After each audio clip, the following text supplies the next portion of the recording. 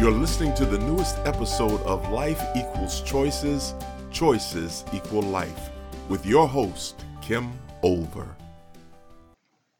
This is Kim, and welcome to the 51st episode of Life Equals Choices, Choices Equal Life. I tend to pay attention when I'm exposed to something 3 times.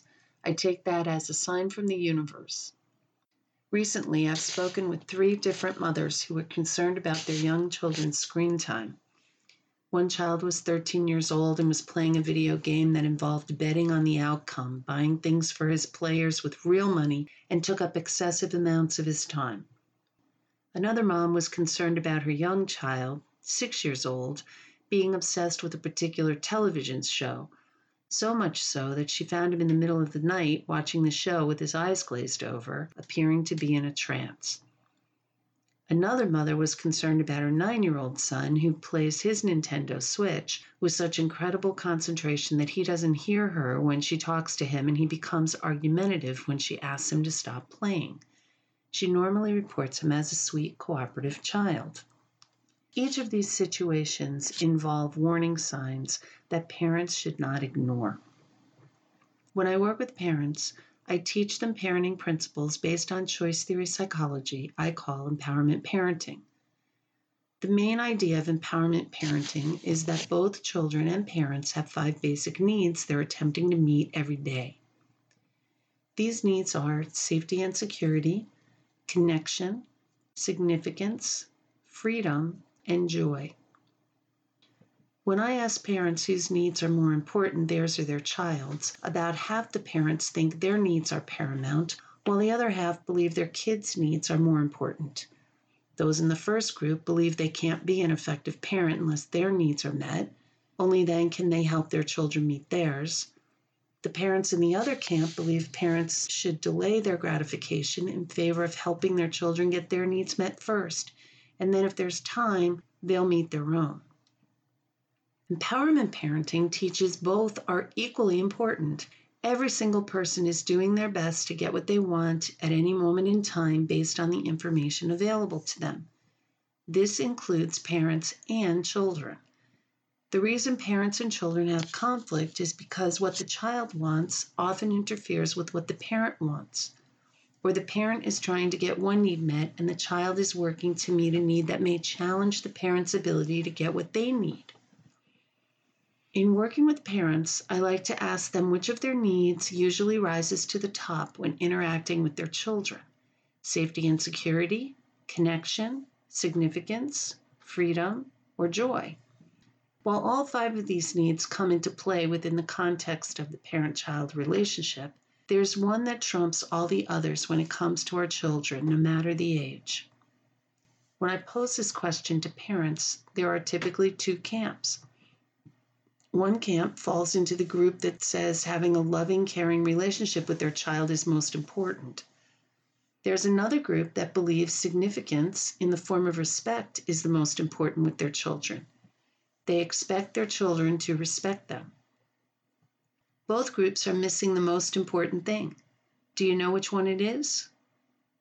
Yes, it's safety and security. Most of the time, parents take their need for their child to be safe for granted because as long as they're functioning in the guardian role, they believe they will always keep their child safe. The time parents notice this need coming to the forefront is when children start to venture away from them, as they begin to connect with friends, go to school, and join groups. Parents' need for safety and security is activated in unknown situations, which often lead to knee-jerk responses of no when their children ask to do something that the parent thinks could threaten their safety. There's nothing wrong with parents working to keep their children safe. This is a parent's job. The problem comes when they keep their concerns to themselves and don't share them with their children, setting the stage for negotiating differences so children can also be able to get their needs met too. Typically, children are working to get all their other needs met. They're not usually concerned too much with the need for safety and security because they let their parents handle that, so they can work to get their other needs met, which tends to move them away from their parents. They want to get their connection need met by spending time with friends. their significance need by pushing their physical limits and being their own boss, their freedom need by doing the things they want to do, and their joy need by playing around with their friends. All of these things can be risky and invoke the parent's safety and security response. Nancy Buck calls this the inherent conflict between parents and children that begins almost at the moment of conception. Children are working to get their 4 psychological needs met, while parents are focused on making sure they're safe. Is this an unsolvable conflict?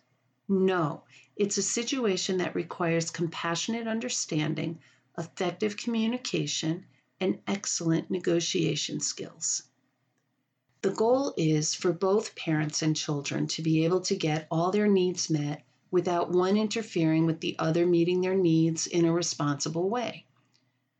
When people, adults and children alike, don't have responsible ways to get their needs met, they'll turn to less responsible ways because each person's system drives them to work to get what they want, to ultimately satisfy their basic needs.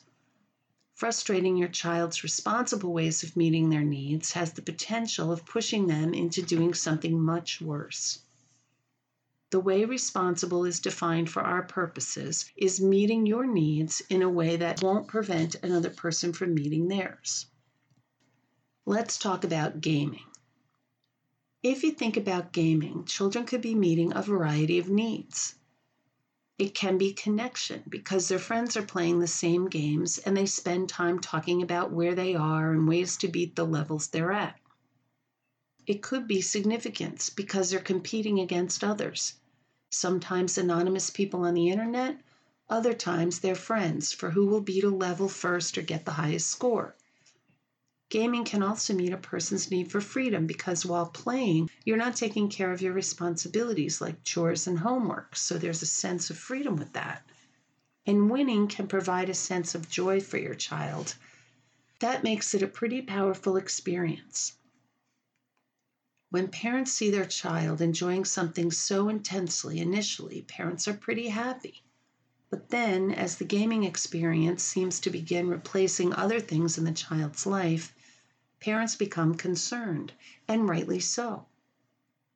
By the time a parent notices signs of trouble, their concern for their child's safety emerges. I recently learned from a programmer that they're taught to create games that lead to more gaming. They are trained to create addiction to the gaming experience. This is not healthy, and parents have a reason for concern. Here are some warning signs to look out for in your child. 1. Spending an excessive time thinking about gaming. 2. Feeling bad when they don't get to play. 3.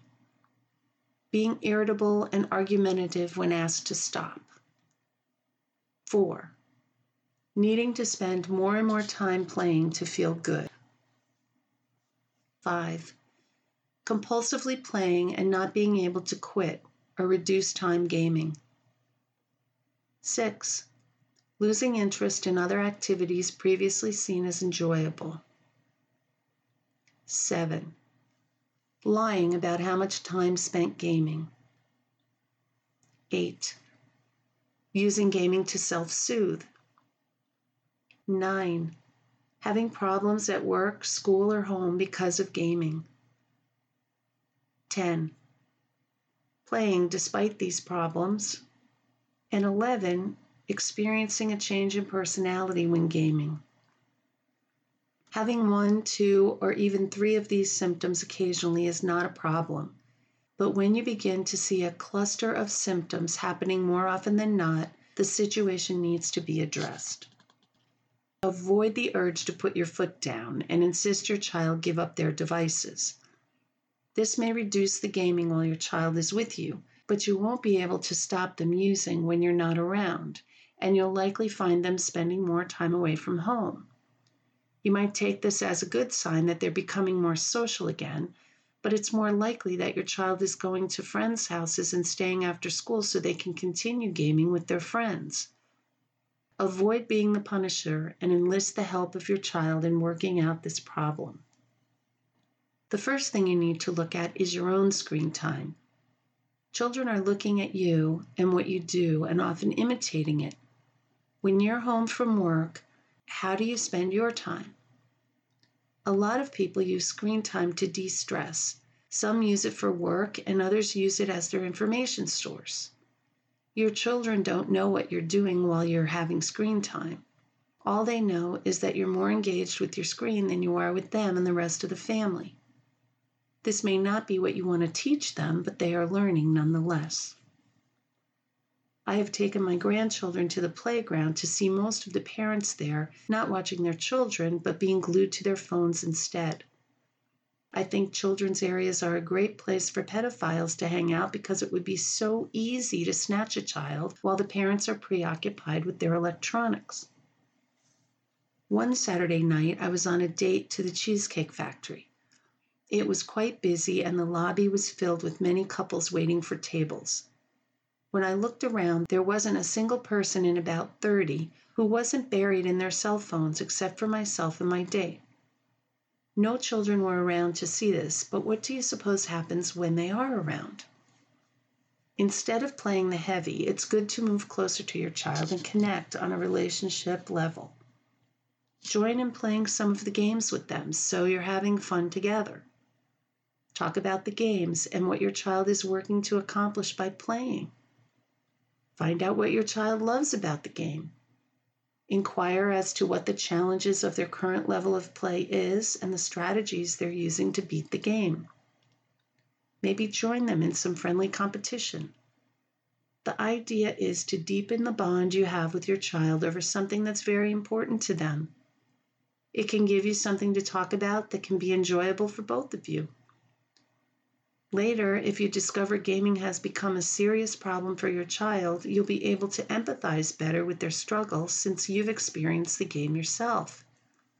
But I get ahead of myself. The first step to changing your child's gaming behavior is to do an honest self-evaluation of your own. Do you exhibit any of the warning signs mentioned earlier? You may also want to ask someone you trust their opinion so you can see if your perception of your screen usage matches theirs. If there is a discrepancy, if the person asked believed you are spending more time gaming than you do, it's time for some experimentation.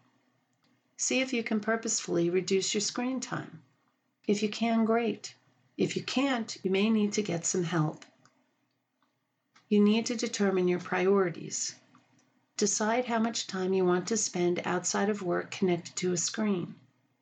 Set your own limit and stick to it. Every minute you say yes to a screen, you're saying no to something else.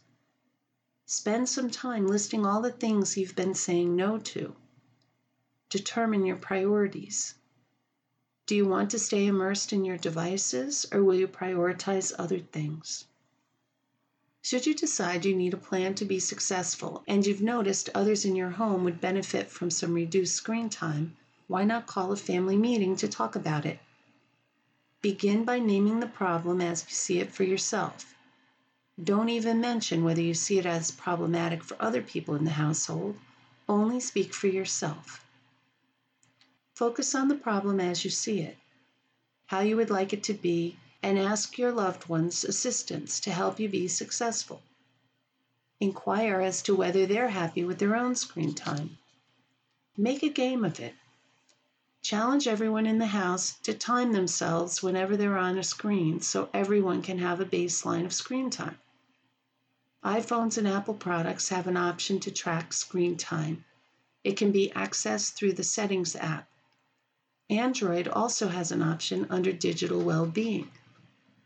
This will help with keeping everyone honest, and there can be a weekly check-in. Once the baseline is established, it's likely people will be surprised by how much screen time they actually have had. This is a great time to investigate how much time each person wants to spend on their device. You can provide the information that video games are constructed to ensure addiction. Ask if your child is worried about their lack of interest in the things that used to be important to them. Ask if they'd like you to reduce your screen usage at the same time. Let them know you have a goal to reduce your screen time and ask if they would like to join you. Ask your child how much time they think is reasonable to spend gaming each day or week. Together, make a pact to only spend a certain amount of time on the screen, watching television, playing on one's phone or small electronic devices, using the computer for non-work or non-school related interests, and video games. Some parameters you may want to have are certain times you won't have screens, like at dinner or during family activities. Consider no screen zones, like the bedroom or dinner table, and no screens within 2 hours of bedtime. If your child cooperates, work hard to make the time they're not gaming need satisfying. Focus on improving your relationship by doing things together you both enjoy. You want to create a relationship between you and your child where they feel safe, loved, free, in control, and joyful. If your child isn't interested in you or your plan to reduce screen time, then it's time for negotiation. You start with your fears and what you want. Then you ask your child what they want. You have a disagreement, but you don't see each other as the problem. The gaming is the problem for you, and your desire to control their time gaming is the problem your child will see. During negotiations, you always want to maintain the foundation of your healthy, strong relationship, so resist the urge to see your child as the problem. Stay focused on the usage and your concerns about the changes in your child because of it. It likely comes down to safety, as most things do between parents and their child. You're worried that your child will become addicted and have problems with other issues later on. You don't like how your child seems to be losing themselves in the games they play and are drifting further away from the family and everything else they value. Your child wants to play. Negotiate a way for your child to play as long as they discipline themselves to only use when they say they want to, get their homework done, get regular sleep, and spend a certain amount of time re-engaged with some of their past interests. Promise not to nag about usage if they're able to meet the concerns you have. If your child addresses the real problems, you'll also get what you want. When your child meets your requests, it will inevitably take time from gaming, so they play less and re-engage with the rest of their life. You don't want to become the bad guy who makes rules to restrict their play, or you take their device from them for a specified amount of time. When you do either of these things, the gaming is no longer the problem, you are. This will erode the foundation of your relationship at a time when you really need the relationship to be able to have influence with your child. If you're having difficulty with your child and want to negotiate your differences, you might be interested in my ebook, Empowerment Parenting. You can get it at bit.ly/Empowerment Parenting with a capital E and a capital P. The link is in the show notes. You just finished listening to an episode on the Life Equals Choices, Choices Equal Life podcast. If you liked today's episode, make sure to leave me a review on iTunes and share the podcast with your friends on social media. Just don't forget to tag me at the Relationship Center on Instagram. I hope you'll join me next week when I'll be interviewing my good friend Sylvester Baugh about what he calls step-up parenting, how to be an effective step-parent. I'm looking forward to it. Talk with you then. This has been another thought-provoking episode of Life Equals Choices, Choices Equal Life. To listen to past episodes, please visit our website at www.therelationshipcenter.biz/podcast and remember to subscribe.